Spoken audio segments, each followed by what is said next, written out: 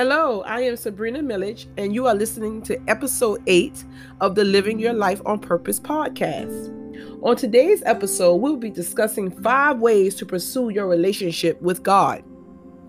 Just like any other relationship you have, your relationship with God needs to be nurtured in order for it to grow.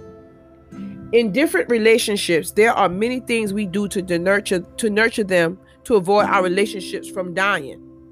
We call one another. We spend quality time discussing matters of the heart. The irony of all these things we do is that the most important relationship we need to have is often neglected because of excuses like I am too busy or this relationship with God is not for me. God is always ready to listen to us, to protect us, provide for us, and build a relationship with us, but we always build a wall that separates us from Him. I believe it is time we made sincere efforts to nurture our relationship with God.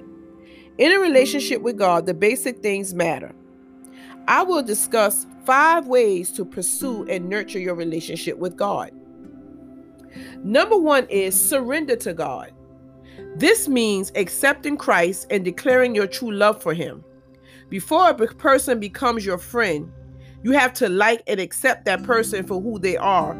And this is exactly what you need to do when pursuing your relationship with God.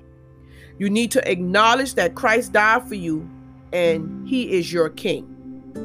Number 2, find a church and fellowship with other believers. In pursuing this unique relationship, you need to find a place where you can fellowship with other believers of Christ. Go to church regularly, listen to the word, rekindle your faith, and to fellowship with one another. The purpose of the church makes it more than a casual place to visit, but a place of worship. Number 3, study the Bible. In order to have a good relationship with God, we have to know His Word. The Bible tells us that the beginning was the Word, and the Word was with God, and the Word was God. If we do not know what God likes, dislikes, and loves, there is no way we will be connected to Him. As friendships involve spending time with one another to further understand ourselves, we also need to do the same with God. God is so powerful and He loves us so much that He desperately wants to speak to us through His Word. The third one is pray fervently. Prayer is a communication with God in heaven. Prayer is the key to having a fulfilled relationship with God. Spending some time with God on your knees is a powerful thing to do. And this puts us in a position of stewardship because we surrender to listen to God's instruction to Him. Prayer is also the manner through which we represent our supplications to God and also offer thanksgiving. It is also a way to reach God to ask for forgiveness of sins. Prayer is needed to stir up our relationship with God. It changes all things. You need to constantly pray as it protects you from the enemy's plans. And last but not least, number 5, join small Bible groups. Finally, after practicing all the above mentioned steps, there is no guarantee that you will not fail or fall out of your relationship with God because you are not perfect.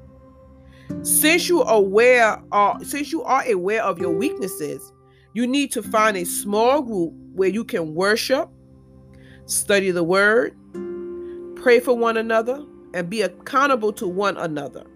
With this group, you are sure that when you fall off from Christ, you have brothers and sisters in the Lord who will help you get back to God.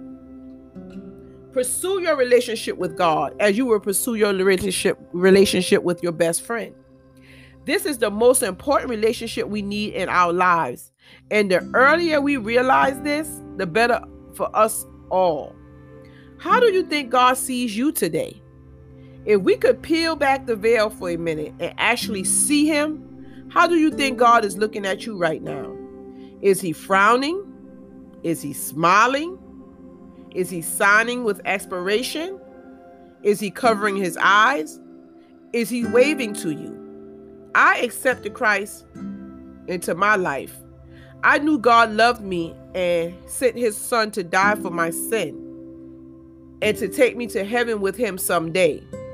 But somewhere along the way, whether through sermons or books or spiritual mentors, I picked up the idea that God is happiest when believers prove their love and loyalty to him. After all, he did so much to rescue us.